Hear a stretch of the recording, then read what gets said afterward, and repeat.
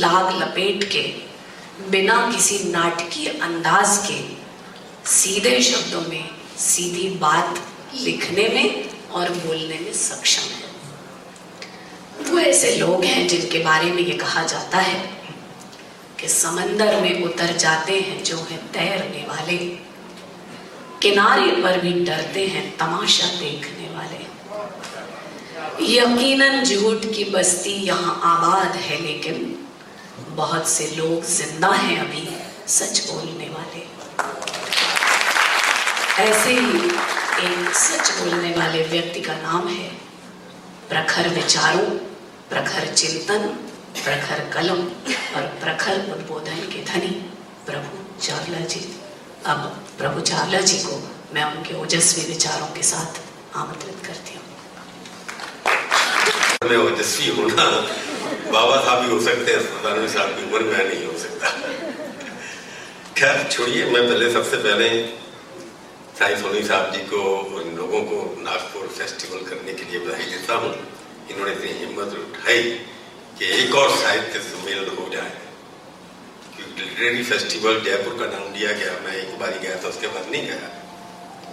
और नीतीश अपने भारद्वाज साहब ने कहा कि बॉम्बे वाले टाइम्स ऑफ इंडिया वाले भी करते हैं, एक छोटा सा हम भी करते हैं, परंतु हम शौक नहीं बचाते ज़्यादा, क्योंकि साहित्य सीरियस सब्जेक्ट है, नाच गाने के लिए नहीं है, सिर्फ केवल बाजार नहीं है। हम साहित्य का बाजार नहीं लगाते कि जितने भी लिटरेरी फेस्टिवल आजकल हो रहे हैं वो साहित्य का बाजार है, विचार नहीं है।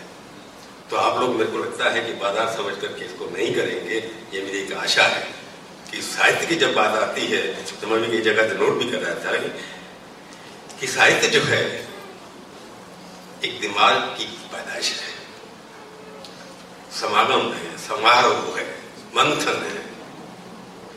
मीडिया की तरह जो आजकल का है, चिल्लाना नहीं है जहाँ पर जो है, क्योंकि टाइम्स ऑफ इंडिया ने भी उड़ीसा में हम लोग करते हैं साहित्य लिटरेरी। अगर गूगल पे सर्च करेंगे, बहुत सारे इंजन आते हैं, सर्च इंजन करेंगे लिटरेरी फेस्टिवल, तो शायद न्यू इंडियन एक्सप्रेस का नाम भी आ जाएगा। पिछले 8 साल से हम कर रहे हैं वहाँ पर। हर बार 3 दिन का सम्मेलन होता है, 50 से 60 लाख लोग आते हैं, 50 से 60 स्पीकर आते हैं और 2-3 हज़ार लोग वहाँ पर सुनने के लिए भी आते हैं। उड़ीसा को हम मानते थे कि हमारा वहाँ पर पेपर है, इसलिए उड़ीसा भी एक लिटरेचर की राजधानी कभी रही थी, ये सोच समझ करके हमने वहाँ पर किया। नागपुर में साहित्य है, था और रहेगा, ऐसा मेरा मानना भी है। साहित्य के विषय में मैं नहीं ज्यादा बोलूंगा, क्योंकि मेरे साहित्य से लेना देना कुछ नहीं है। मैंने कोई किताब लिखी नहीं, ज्यादा किताबें पढ़ी भी नहीं, क्योंकि मैं स्कूल में भी नहीं गया कभी ढंग से। रिफ्यूजी था, पाकिस्तान से आया था, कभी एक स्कूल में कभी दूसरे स्कूल में, दर भटकते हुए कहीं पास होते गए। तो बीए भी कर लिया, दूसरी तो 5वीं पास की आगरे में, 7वीं पास की दिल्ली में, 12वीं पास की गाजियाबाद में, बीए दिल्ली में। तो पढ़ने का मौका नहीं था कि रिफ्यूजी से खाने के लिए पैसे भी नहीं थे। तो मैं एक साहित्यकार की फैमिली में पैदा भी नहीं हुआ और किसी अच्छे स्कूल और कॉलेज में भी नहीं गया। हाँ, मैं journalist by accident, BA honours किया मैंने, उसके बाद दिल्ली इकोनॉमिक्स में चला गया, एमए किया वहां से मैंने। उस वक्त मेरे टीचर जो थे डॉक्टर मनमोहन सिंह भी एक थे, वो थोड़ा कम बोलते हैं, मैं ज्यादा बोलता हूँ। उनकी बुराइयां मेरे में नहीं है, अच्छाइयां मैंने ले नहीं पाया, उनको समझी नहीं मेरी इच्छा की। अमृत्या सेन भी मेरे टीचर थे। उसके बाद लेक्चर बन गया दिल्ली यूनिवर्सिटी में, इमरजेंसी लग गई, नेतागिरी का शौक था। नागपुर से भी संबंध है, क्योंकि आरएसएस से जुड़ा हुआ था थोड़ा सा मैं कॉलेज के जमाने में, तो नागपुर में आना जाना होता रहता था। इमरजेंसी में जेल में डाल दिया गया थोड़े दिन के लिए, भाग के वहां से आ गया और अखबारों में लिखना शुरू कर दिया। वही साहित्य मैंने लिखा जो भी लिखा है। यूनिवर्सिटी में पढ़ने के बाद, क्योंकि रिफ्यूजी थे, पैसे नहीं थे, छोटी बहन थी, उनकी शादी करनी थी, तो लेक्चर के साथ साथ लिखना पढ़ना शुरू कर दिया, अखबारों में कहानियां लिखनी शुरू कर दी, थोड़े पैसे मिलने शुरू हो गए। जब बहन की शादी हो गई तो मैं पत्रकार बन गया, क्योंकि इमरजेंसी के बाद नेता नहीं बन पाया, क्योंकि अरुण जेटली मेरे साथ विद्यार्थी मिशन में काम करते थे। जिस दिन इमरजेंसी लगी थी उस दिन जयप्रकाश जी का भाषण सुन करके रामलीला ग्राउंड से हम लोग उनके घर में गए थे। रात को मैं वहां सो गया था उनके घर के अंदर, कि मेरे घर के पुलिस गई थी, उनके घर में पुलिस नहीं आई थी, नहीं तो हम दोनों वहीं पकड़े जाते थे रात को। हम दोनों सुबह उठ करके स्कूटर के ऊपर दिल्ली यूनिवर्सिटी में गए इंदिरा गांधी की FHG बंद करने के। मैं टीचर था, वो स्टूडेंट थे, दिल्ली यूनिवर्सिटी स्कूल यूनियन के प्रेसिडेंट भी थे। वो थोड़े भारी थे, तभी पतले हो गए थे। हमारे अच्छे मित्र थे, बड़ा तकलीफ है हमारे को होती है उनकी, जल्दी चले जाना। इतना इंटेलिजेंट आदमी जिसकी जरूरत थी हिंदुस्तान को, जल्दी चला गया। उन्होंने वहां पर FHG जलाई, कॉफी पीने चले गए, पुलिस आ गई। वो थोड़े भारी भरकम थे, भाग नहीं पाए। मैं भाग गया, स्कूटर उठाया और भाग लिया। और 2 मिनट तक पुलिस को नजर भी नहीं आया। उसके बाद पकड़ा, वो पकड़े गए, जेल में चले गए, वो मंत्री बन गए। मैं पकड़ा नहीं गया, मैं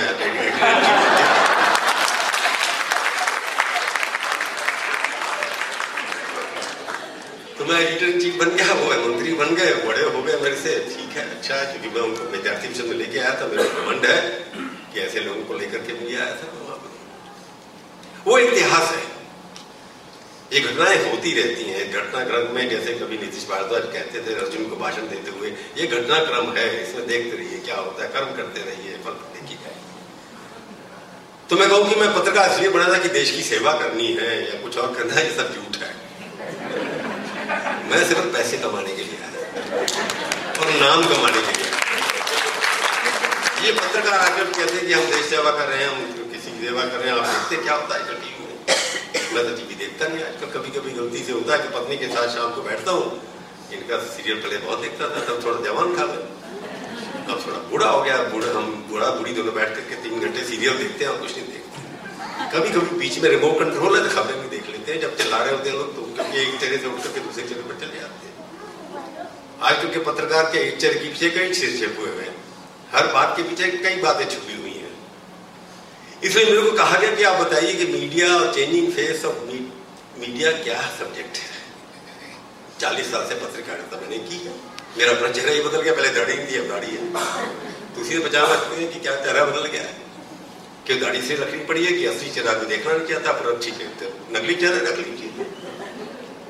तो कई बार सड़क पे लोग मिल जाते हैं, प्रभु तुमने दाढ़ी क्यों रख ली? मैंने कहा इसलिए रख ली कि मैं पत्रकार जिस शक्ल की मेरी थी, उस शक्ल को आप लोग देखना नहीं चाहते थे। हमने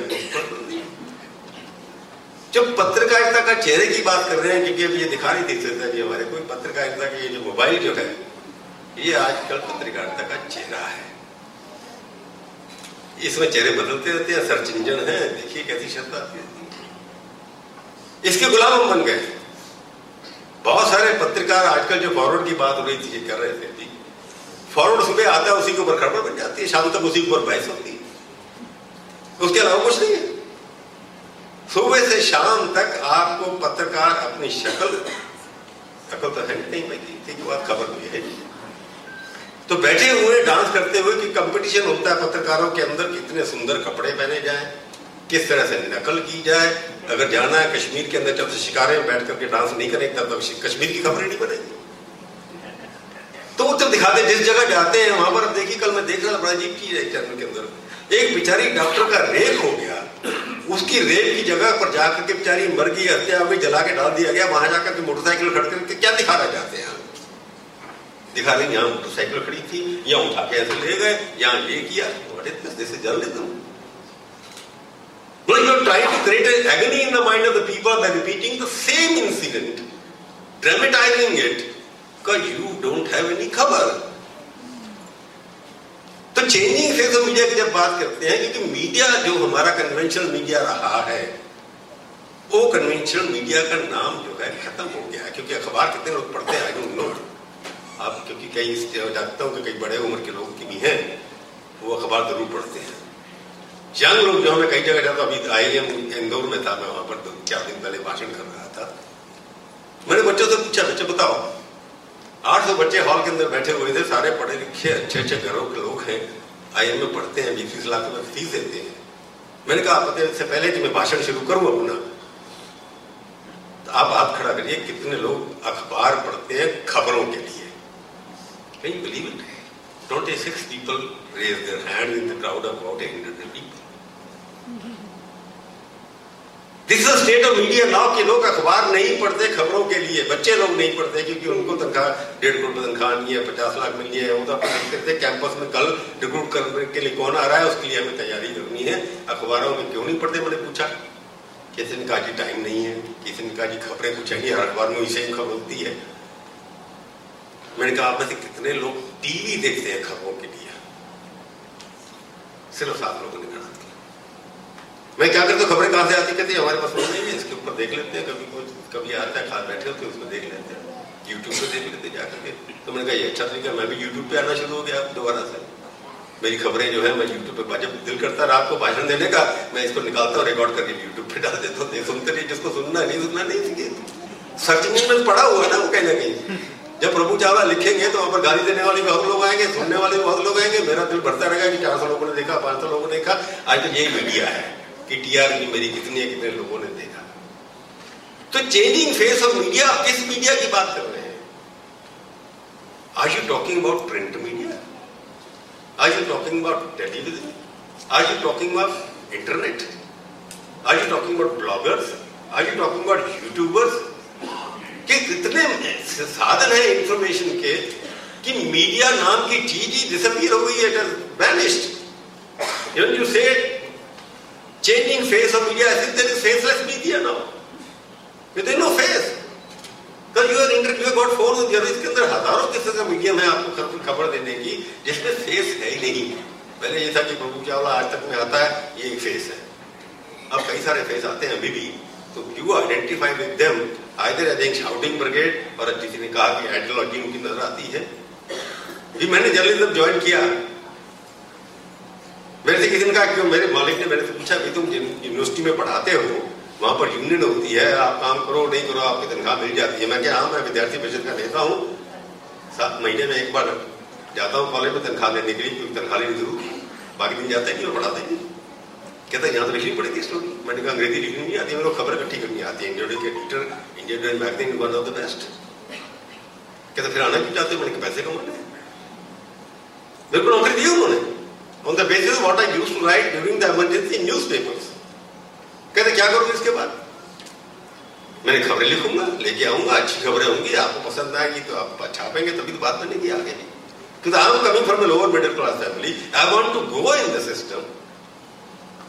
जब तक मैं खबर नहीं दूंगा, मेरा काम क्या है? खबर देना है। मैं जर्नलिस्ट, जो मीडिया की बात कर रहे हैं, सन 1978 के अंदर जब मैंने इंडिया ज्वाइन किया, मैं उस मीडिया की बात कर रहा हूं कि खबर ला करके मैगजीन में छापना was the only objective। जैसा देखा, जैसा पढ़ा फाइलों के अंदर, वो आकर के लिख दिया। That was me the mission of life. तो उन्होंने कहा क्या करोगे? मैं जहां लिखूंगा निकाल दो। कहते आगे क्या होगा तुम्हारे लिए? मैं क्या होगा? अभी रिपोर्टर हूं, मेरे को 1100 तनख्वाह मिली है लेक्चर। उन्होंने काफी अच्छी तनख्वाह रही होती, क्योंकि पार्ट टाइम पहले काम करता था उनके लिए। मैंने कहा जितनी पार्ट टाइम आप मेरे को देते हैं, जितनी मैं कॉलेज में लेता हूं, उसको मिला के थोड़ी सी बढ़ा के दे दीजिए। उन्हें दे दी, मैं बड़ा खुश, इतनी तनख्वाह मिलेगी मेरे को। कहते इसके बाद क्या करोगे? काम नहीं करोगे? अंग्रेजी तो मैं लिखनी ज्यादा आती नहीं, क्योंकि किसी कॉलेज में गए नहीं आप, ग्रामर आपको आती नहीं। मैंने कहा मेरे को खबर लिखनी आती है, अंग्रेजी आपके पास स्टीफन कॉलेज के लोग हैं, ऑक्सफोर्ड से हैं, लिख लेंगे मेरी बात का बात। तो पिछले 5 साल तो उन्होंने मेरी अंग्रेजी ठीक की, मैं भी अंग्रेजी सीख गया उसके बाद, थोड़ी सी, उतनी नहीं सीखा जितनी वो लोग। मैंने कहा मैं एक बात बताना चाहता हूं कि मैं रिपोर्टर आज भर्ती हो रहा हूं। My objective and mission in life is कि मैं आपको रिप्लेस करूंगा। जैसे मेरे को रिप्लेस, मैं तो ओनर हूं भाई, मतलब मैं अगर रिपोर्टर ही रहूंगा तो मेरा क्या फायदा यहाँ पर? अगर आप रिप्लेस नहीं करेंगे अपने आप को, आपके अपने नीचे जो काम कर रहे हैं वो कैसे ऊपर जाएंगे? तो 20 years later I was the editor of the magazine। तो जो मैंने क्यों बना मैं एडिटर? क्योंकि इसलिए नहीं कि मैं कोई शक्ल से अच्छी थी, इसलिए कि मैं जो काम मेरे को दिया जाता, मीडिया जिसकी बात कर रहे हैं, खबरें ला करके दी, हमने स्टोरी लिखी। इंदर कुमार गुजराल जैसी प्राइम मिनिस्टर को इस्तीफा लिखा देना पड़ा, कई चीफ मिनिस्टर को इस्तीफा देना, कई मंत्रियों को इस्तीफा देना पड़ा, कई चीजें की हमने। मेरी किताब दीवार के अंदर कई लोगों की फोटो लगी है, कितने लोग मेरी स्टोरी की वजह से चले गए। ठीक, दैट वाज आल्सो मीडिया के, जो देखा उसको लिखा, जो सुना उसको दिखाया। परंतु ये है कि अब मैंने नहीं देखा, मैंने जो सोचा वही दिखाया। ये हो सकता है, हुआ नहीं है। और दूसरा ये कि हमारा कंपटीशन मीडिया का किसके साथ है कि ये व्हाट्सएप सुबह जो आ जाते हैं सबके घर के अंदर कि ये आ गया, तो मैं कुछ और बोल रहा हूँ, व्हाट्सएप पे कुछ और आ रहा है। कहते ये प्रभु चावला पागल है। मैं अपना नाम इसलिए ले रहा हूँ क्योंकि मैं टीवी चैनल पे हूं नहीं, देना कि हमारा, जैसे देखिए मैंने कहा कि मेरा प्रिंसिपल क्या है, fear none favour none, that was the only objective I had in mind what I done. कि आप बिल्कुल काम करिए, ये मत समझिए कि मिशनरी होकर चलते हैं। टीवी शुरू हुआ आज तक 2001 के अंदर, मैं एडिटोरियल डायरेक्टर था ग्रुप इंडिया टुडे का। टीवी का बॉस कोई और था, हालांकि रिपोर्ट मेरे को करता था, फिर भी बॉस था क्योंकि हमारा सिस्टम ये 55 साल की मेरी उम्र, मेरे को एडिटर वहां का कहता है कि आप जाकर के राखी सावंत का इंटरव्यू करिए।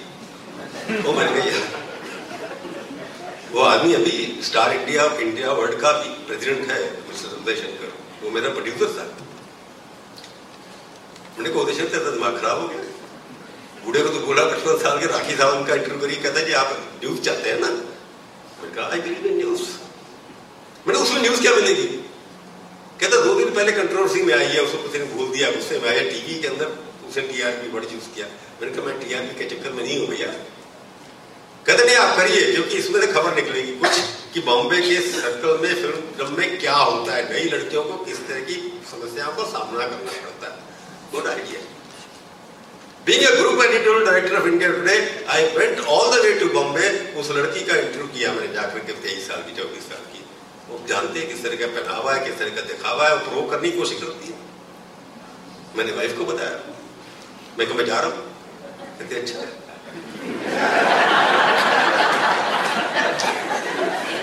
जाइए, मैं भी देखूंगी क्या होता है। तो यू बिलीव मी, मैंने उसका इंटरव्यू किया, सारी कहानी बॉलीवुड की समझाई, परंतु उसका ये था कि उसको न्यूज में रहना है बाय नेचर। मेरा ये था कि मैं इससे खबर निकालनी है। मैंने खबर निकाली, मैं सीधा देखता रहा। मेरे को बाद में लोगों ने कहा भी क्या हुआ, भी क्या कर रहे थे आप? उसका इंटरव्यू बहुत बढ़िया, उसकी टीआरपी जो आज भी है इंडिया महाभारत के शो से भी ज्यादा अच्छी है, आज तक रिकॉर्ड नहीं रही।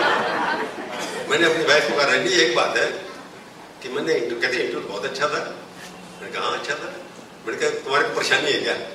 कहते नहीं। मैंने कहा मेरे को परेशानी है कि मैं वो इतना कोशिश कर रही थी, पर शर्म के मैंने मारे अपनी आंखें नीची नहीं की, मैं सारे सामने देखता था।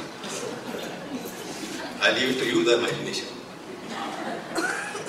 उसके बाद बहुत लोगों के इंटरव्यू किए, पर वो इंटरव्यू इसलिए करने में मजा आता था कि हमारा आइडिया था ये कि ना कि मजाक उड़ाना है किसी का या किसी के सपोर्ट में बोलना है, इसलिए कि मेरे को खबर लेनी चाहिए। वो अमिताभ बच्चन का इंटरव्यू किया हो, मैंने शाहरुख खान का किया हो, या आमिर खान के किया हो, या लता मंगेशकर का किया हो, या बाला साहब ठाकरे का किया हो। 600 इंटरव्यू मैंने किए तो 7 साल के अंदर।